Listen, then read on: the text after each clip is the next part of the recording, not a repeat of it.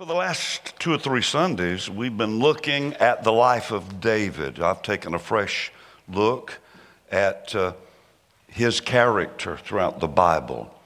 We've mentioned that you can't find a more colorful Bible character than David. You can't find anyone whose life is easier to identify with than David. Here's a man who loved God so much, and that was obvious. That was his legacy. But a man who also struggled and battled his own demons, as well as the enemies of God's people, Israel. We began talking about that time in his life where he had been running from Saul, running for his life for 12 years. He had led a huge army, but they had dwindled to just 600 men. And for 12 years, David ran for his life, living like Osama bin Laden for the last few years of his life, hiding in caves from here to there, afraid that Saul, who was still on the throne but had become yesterday's man, and was jealous of this younger David who would succeed him and become king. Saul was out to kill him. And sometimes when things are bad enough, then something even worse happens. Have you ever had a day like that? David and his 600 loyal men were so exhausted and so tired of running for their lives when this happened. We talked about it. They came back to their home base where they had left their wives and their sons and their daughters and everything that they owned, all their possessions in this city. When they came back to it, they discovered that the enemy army had come and burned the entire city down and had taken hostage all of their wives and all of their children. And it broke their heart. The Bible says David's men were bitter of soul and they cried. Imagine it. They cried until they had no more power to weep. Then they turned against David, their leader, and they conspired to stone him. The Bible said they talked among themselves, let's stone him. And it looked like the end for David. But the lesson we learned there is everything, as bad as that situation was, turned on a dime with one verse that said, but David strengthened himself in the Lord. We talked about how important it is for every one of us to know how to strengthen our own self. Because there are times in our life we will reach the place where David was, and we will realize nobody is here to help me. The pastor's not here. The prophet's not here. My mentor's not here. My best friend is not here. If I don't strengthen my own self, I will die in this weakness. So important. The Bible said David strengthened himself in the Lord. We looked at the 4 important words. This is how we strengthen our own selves. Simplicity, silence, solitude, and surrender. First of all, simplicity. When you just need to strengthen your own self, you get back to the basics. You throw away the clutter. You realize there's only one thing important, and that's my intimacy with the Almighty. Paul said, this one thing I do. I count everything else as garbage compared to this one thing, that I may know him. And Jesus told Martha, Martha, only one thing is necessary. And your sister Mary has chosen that one thing. So simplicity. Getting back to the basics of what's really important. Then the second step is the discipline of silence. We live in such a noisy world. It's a rare moment in our lives when we have silence. So many voices crying out from the crowd, pulling us this way and that way. And if you listen to many of them, you won't know what to believe. But silence, be still and know that I am God.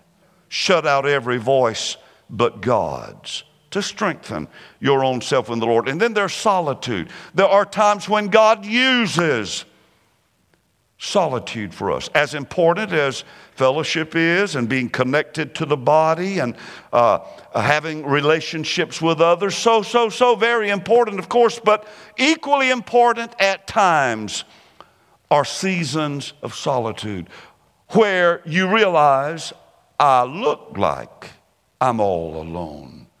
But Jesus promised He would never leave me. And if there's nobody here but Him and me, I'm in great company. Jesus said to His disciples in Mark chapter 6, come away by yourselves to a lonely place and rest for a while. Solitude. After you spend some time, just you and the Lord, in solitude, you'll be strengthened. And then finally, surrender, just trusting God with everything. No longer a struggle, it's all surrender, trusting God with everything. After David strengthened himself in the Lord, a verse or two later, we talked about this, he inquired of the Lord. You know, there are sometimes you'll need to ask God some questions. You'll need to inquire of God on a matter, and you don't even have the strength to ask until first you've strengthened yourself. It was after David had strengthened himself in the Lord that the Bible says he inquired now of God and asked, shall I go and pursue the enemy that stole our wives and our children and burned our city to the ground? Shall I go and overtake them? And God answered and said, yes, pursue the enemy and without fail recover all. Now today, we're going to look at the most familiar story in the Bible. There is no more popular story in the Old Testament, at least, than this same boy, David, slaying Goliath, the giant. The entire chapter of 1 Samuel 17 contains that story, and every verse is dripping with inspiration and revelation. I'm talking to you this morning about the championship, faith over fear. Now, I always pull for the underdog. There's something about anybody that has odds against them and a huge mountain in front of them, and yet they still find the faith to stand up to the giant facing them. The dictionary defines championship as a high-level contest to determine a champion. And here, this very familiar story, David, when he was a little boy, the runt of the litter, the smallest in his father's family. Everybody else in the world saw him only as a shepherd boy. Well, you can trust him with a few sheep. He'll feed them all right. That's about all he's good for. He's just a boy. But yet it was when he was just a boy tending sheep that God sent the prophet to David's father's house and said, in Jesse's house, I'll anoint the next king. And David was the most unlikely candidate, but he was the one God had chosen. So he had a king's anointing on his life, even as a small boy. And it wasn't too long after that that all of the enemies and their armies turned against Israel, and they found themselves on two mountains with a huge valley in between. And on one side of the mountain was the Philistines and all of the evil armies that were against God's people. On the other side of the mountain, there were the Israelites, God's chosen people. And somehow it had gotten so distorted. The truth had been missed by so much that the mindset of God's people now, we should be afraid of the enemy. Just look at the size of their army. We're the underdog. And then look at the giants in their army. And all of that was playing out when one of the soldiers in the enemy's army, Goliath, one of the giants, would come down into that valley and look at God's people every day. Every day for 40 days. Every morning and every night for 40 days. That devil Goliath, that giant of an enemy, would walk out and taunt God's people. Look at me. Any of you think you can take me out? Send your best man. I'll kill him right here. The roar of that devil. Now, you may be facing giants, and all of us do.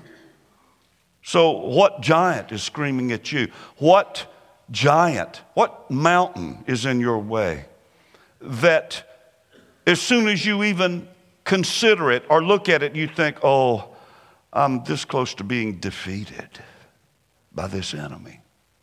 Well, then the story of David is good news for all of God's people. Here's the truth, though, we've got to live with. God's people have always attracted enemies. Always. It's not new. When you sign in for God's army, with the territory comes the fact that you will be assigned an enemy. That's not bad news. God sees the big picture. But God's people have always attracted enemies. Remember, under the days of Moses, he was leading God's people at the time, and God had given a promise. I'm going to give you a land where all the wealth in the world is deposited. I'm going to give it to you. I'm leading you now through the wilderness, but destination is the promised land. And when you get there, it's going to be better than you can imagine. And then there was this good news, bad news. Don't you love it? Well, I've got some good news and some bad news. Have you ever heard anybody say that? I'll always say, well, give me the good news now and the good news later. Okay, the good news is we are at the border of the promise. Everything for the last 40 years God has been doing in us has led us to this place. Here we are at the border. I can put my toe inside the promised land. The good news is I can see in there. We're ready to go. The good news is we can drink fresh water out of wells that are already dug. We won't have to dig them. The good news is we can live in gorgeous, beautiful homes that are already built. We won't have to break a sweat and build them. The good news is just look at the size of those grapes. The good news is we have our foot in the promised land. The bad news, there are giants over there you got to conquer. God's people have always attracted enemies, and enemies are necessary to teach us how to win a championship.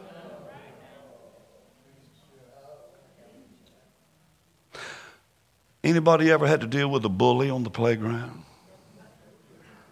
Anybody ever been the underdog in that dynamic? There's a bully on the hate to go to recess because he's going to steal my lunch money again. and to be a father of a son or a daughter who's suffering at the hand of a bully on the playground. Don't you know the father wants to say, you're my child. I'm going to spare you from that bully. I'm going to go and kill him my own self. Anybody seen that Andy Griffith show? But the wisdom of a father sees beyond the day-to-day taunting by the bully on the playground. A wise father like Andy Griffith would say to a son like Opie, son, if he hits you, it won't hurt that bad. Go back out there. Andy restrained himself and let Opie learn how to become a champion. Now, it cost him a black eye, but buddy, he was so happy over it, he wore it like a badge of honor. Enemies are necessary to teach us how to war. Have you ever wondered why God left giants in the land? Why he left enemies to his own people in the land? If I were God, I would smite all my children's enemies. But God left them. The word is very clear. Judges chapter 3, verses 1 and 2. These are the nations that the Lord left in the land to test those Israelites who had not experienced the wars of Canaan. Listen to this. God did this to teach warfare to generations of Israelites who had no experience in battle. God left an enemy to his own people to teach warfare to the generations. That's powerful.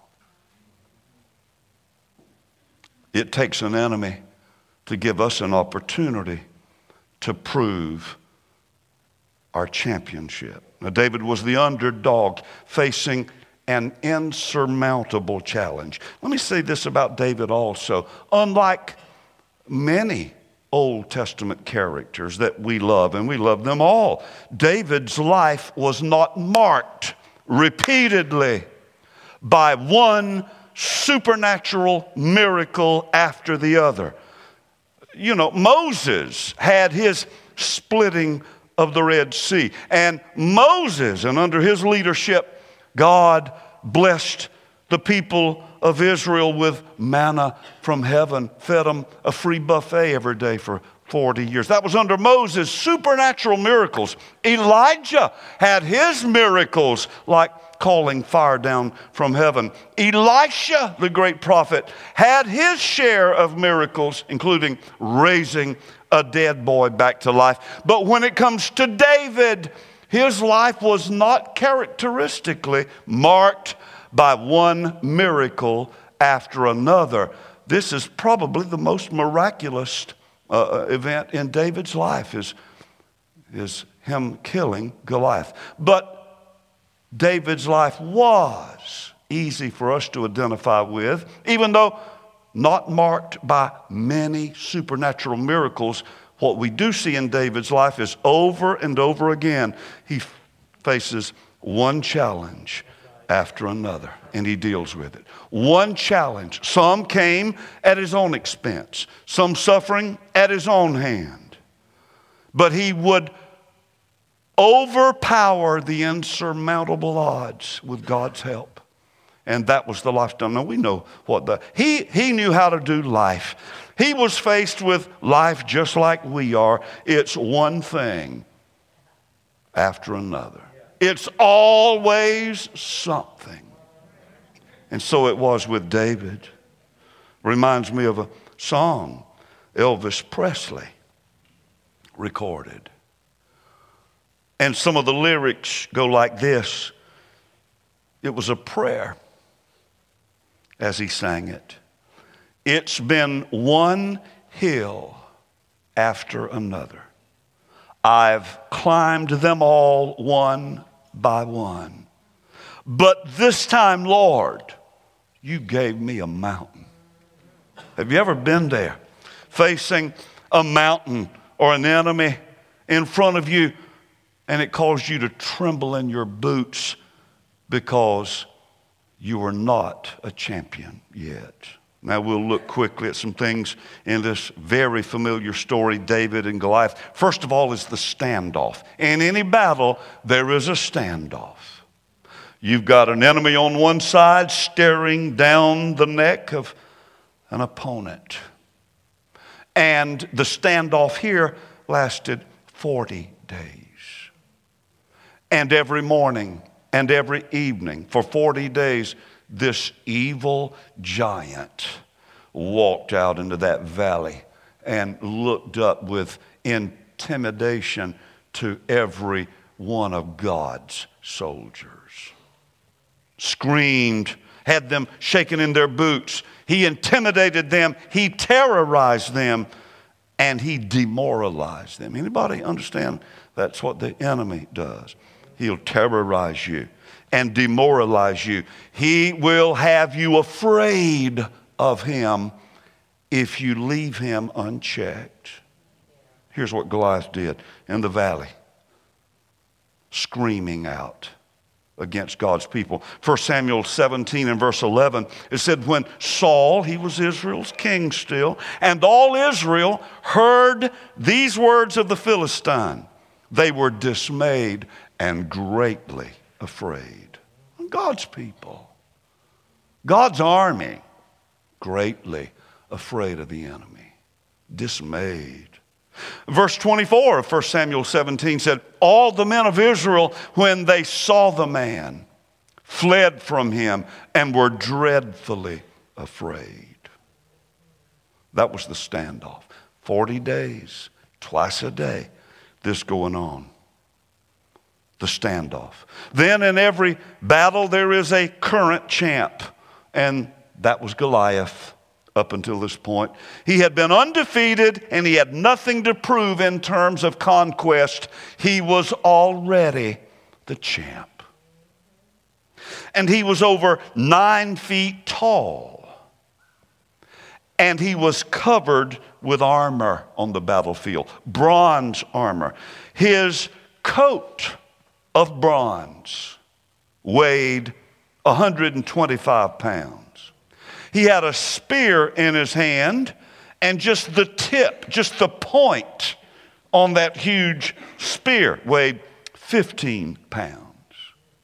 And if all that armor and his size alone were not enough, he had an armor bearer that went in front of him carrying a shield to protect this evil giant. Oh, he was dressed to kill, he thought. And he used propaganda. He said, I defy the armies of Israel. Now, that threat has been around as long as God's people have existed, and it's still being screamed today. We don't have much going for us as a nation anymore, sadly. The favor of God has been obvious on us as a nation, but we will lose it all the day we as a nation defy Israel. It's always been part of the enemy's propaganda. Propaganda, screaming lies on the battlefield that are meant to instill fear instead of faith. Saddam Hussein did it during the Gulf War. When we threatened to go to war with him, he said, the sand in the desert will run red with your blood. Boy. Then he said, if the United States brings war to Iraq, it will be the mother of all wars. Don't you feel like trembling when you hear a lie like that? Thank God for the truth that keeps us steady on our feet instead of trembling in our boots. Even Muhammad Ali, and everybody was entertained by him. He was going up against one opponent, and the propaganda, the lie machine. Part of what the enemy does is scream lies, and he makes them seem believable if the truth is not strong in our lives. Muhammad Ali said to his opponent, he would dance. I can't dance quite like he does. Now, I can dance when ain't nobody looking. I'm a pretty good dancer when I dance by myself. But Muhammad Ali said, I'm going to float like a butterfly and sting like a bee. That sounds funny, doesn't it? Entertaining, but if you were his opponent, you'd be trembling in your boot to hear a champion like Muhammad Ali. So I'm going to sting you like a bee. I'd be ready to resign almost right there. Crawl out of the ring. So there's the standoff. Then there's the current champ who's undefeated up to this point. Enter the challenger. This is David, the shepherd boy. And in this one chapter, 1 Samuel 17, he gives us so many iconic phrases that we use in prayer and we use in warfare all the time. Coming from a little boy who was the underdog facing a giant. Phrases like he said to his brothers, is there not a cause? I'm willing to fight him. They said, oh, you're just a boy. And David could have given a longer explanation, like age is not the issue here. It's not even about us. It's between evil and the name of our God. Is there not reason for somebody to rise up and fight him? Is there not a cause? And then David said, the Lord will deliver me from the hands of this giant. Now, things begin to turn on our words. As long as you're hearing the scream from the enemy's camp that, come on out here, I'll stomp you to death right now. Send your best man, I'll kill him face to face right now. Start hearing that and nothing but that. Propaganda, lies of the enemy. And fear will grow if you leave it unchecked. But as soon as our words line up with God's word, like David's did, when he said, the Lord will deliver me today from the hands of this enemy. Then, when he was approaching Goliath in the valley, and here was Goliath 9 feet tall, covered with armor, and an armor bearer with a shield going in front of him. And the only thing exposed on his entire body was a little space right here with his eyes and his forehead. Everything else protected for battle. David is so famous for saying to him, listen to these words, you come against me with a spear and a sword and a javelin, but I come against you in the name of our Lord.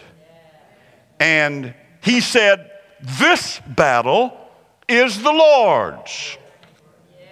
And then in 1 Samuel 17 and 46, David said, listen to the power of these words that build faith. When you hear an underdog say things like this, you are about to witness the making of a champion.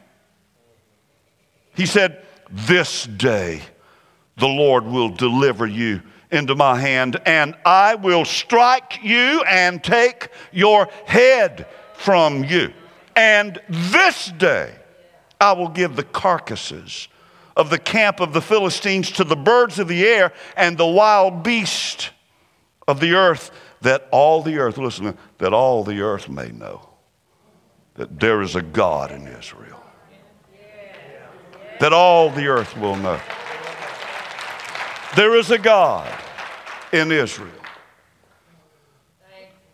Now, can I share something with you now? I've waited till this moment to share. I've never seen it like this before. It's a wonderful revelation for me. I'm going to milk it for all it's worth. Never seen it before. For all of the years, Israel had an enemy. And for all of these 40 days, when Goliath was terrorizing God's people every morning and every night, for all of these 40 days that Israel's army was trembling in their boots because this devil was threatening them. Here's what I want to say I've never seen before. The actual battle probably lasted less than a minute. That thing you're afraid of, that thing that's threatening you, that thing that's screaming, that thing that's got you shaking in your boots, deal with it and be a champion in less than a minute when you deal with it. Less than a minute.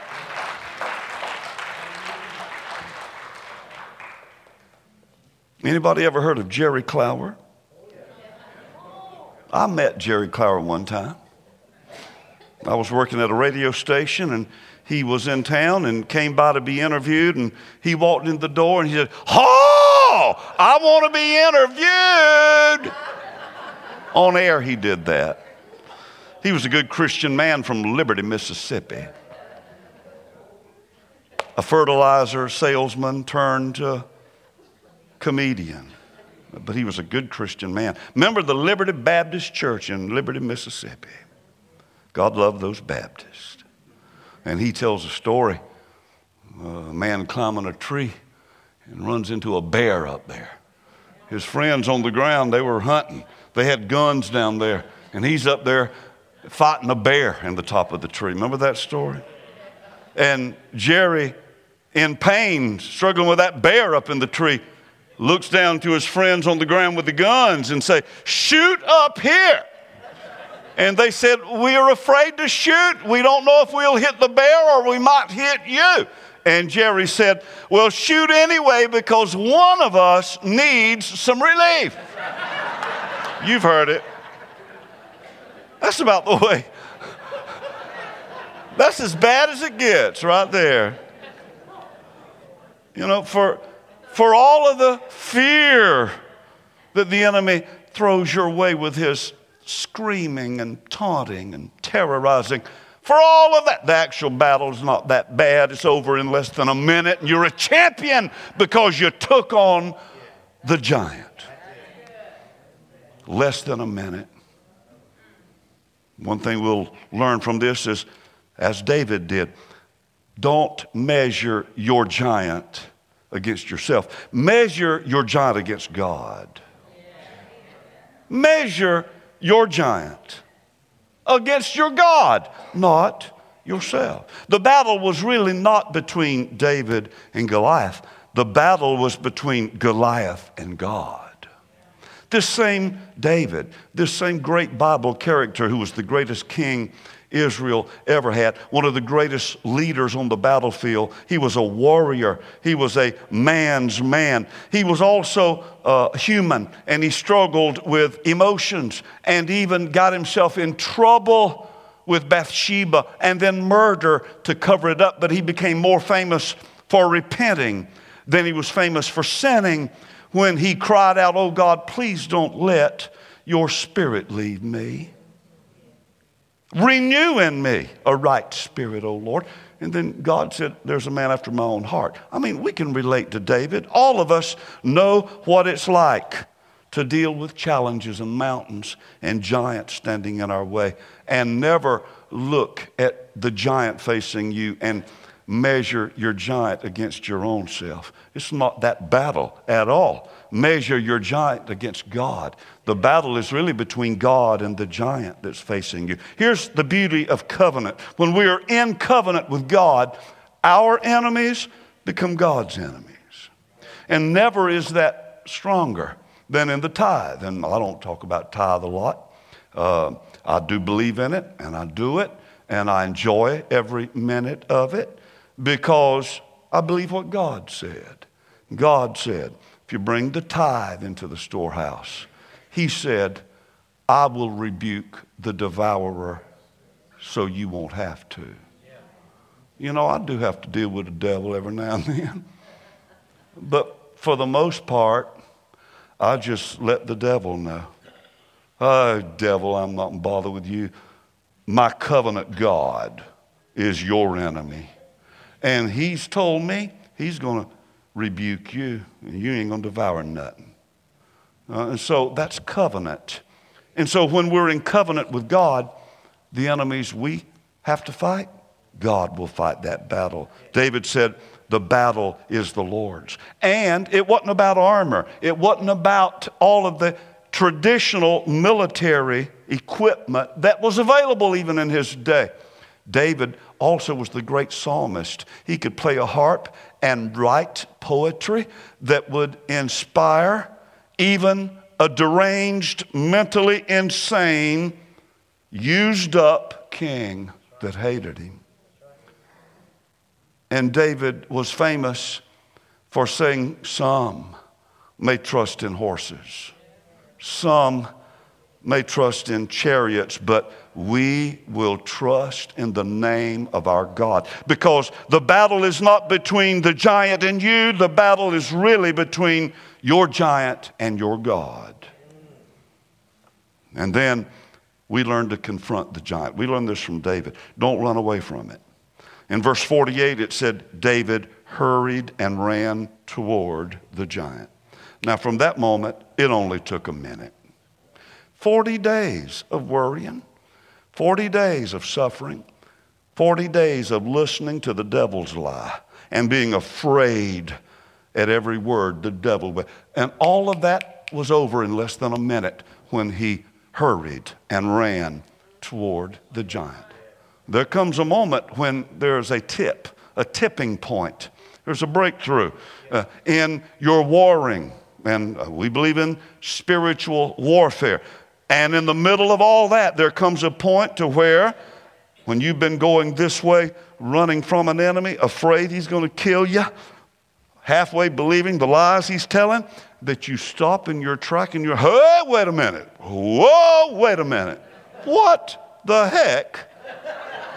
I'm being good today. I'm being real good. What am I doing running from him? David locked eyes with Goliath and hurried and ran. I come to you in the name of our God. Right there. And the Bible says the stone sunk into his forehead. Now, it didn't kill him, but it knocked him on his back. Long enough for David to walk up. That little boy.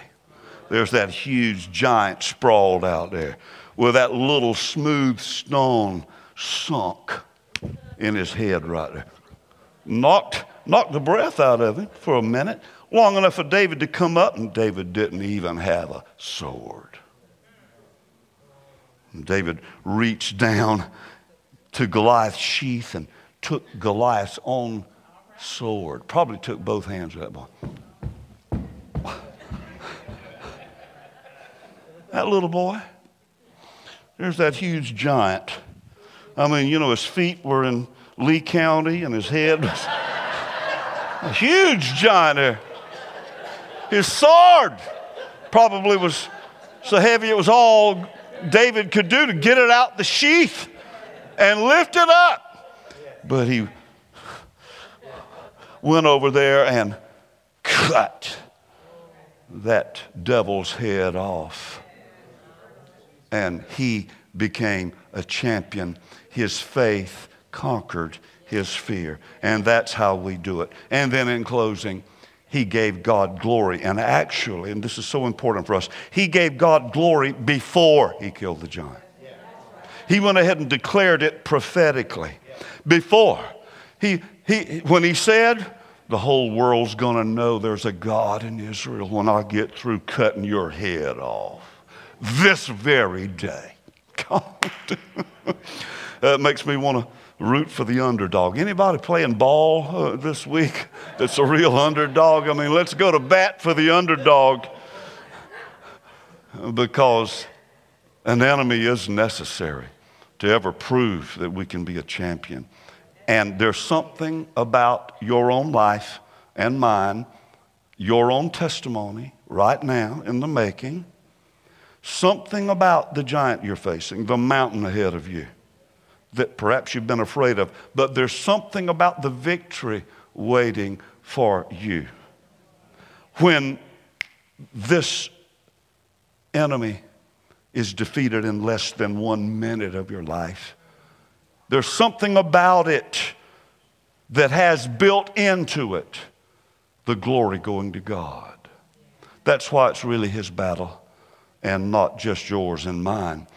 There's something about it that's pre-designed for God to get the glory. David said it. He started giving God glory before he became the new champion. He said, I'm going to cut your head off today, and then everybody in the world's going to know for sure there is a God in Israel. And that's giving God the glory. The whole earth will know there's a God in Israel. Would you stand with me, please? Everybody stand. Bow your heads, please, as the prayer team come. The men and women who are making themselves available in just a moment to pray for you. Every head bowed. Father, thank you for the word of the Lord. It is life.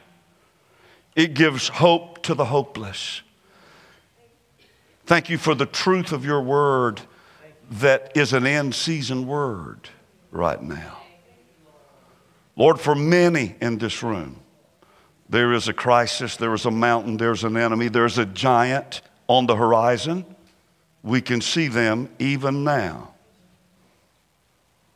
For others, this word can wait for another season when surely a giant will come. Lord, thank you for the faith that comes to us as we hear your word.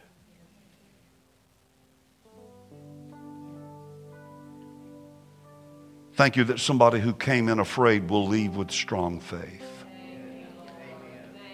Thank you that there's somebody in this room today who's been terrorized and intimidated and demoralized by the lies of the enemy to such a degree that they were about to faint, but now it's like a second wind. It's like revival in their soul and spirit. Somebody's going to deal with an enemy and become a champion in less than 1 minute. For all of the weeks and months and years that the enemy's lied, all of that's over in less than 1 minute on the battlefield. It takes less than a minute for an underdog to become a champion. And so we release that kind of power of your spirit to work now. Thank you for showing up where two or more agree together in prayer concerning any issue that affects our life. Your promise is that you would answer that prayer. So we sanctify the altar now. We consecrate the men and women whose faith is stirring to pray for the needs and the lives of your people. Thank you that testimonies will come from this time of altar ministry. Testimonies, men and women being able to look back saying that it was Sunday morning, October the 30th, 2016, when after being an underdog for so long, so weak and so worn out, the word of the Lord came to me and I became a champion in less than 1 minute. Lord, may we remember the date of today as a day of great breakthrough and championship for your people. We thank you for it in Jesus' name. We're dismissing you now. You're free to go, but if you have any need for prayer,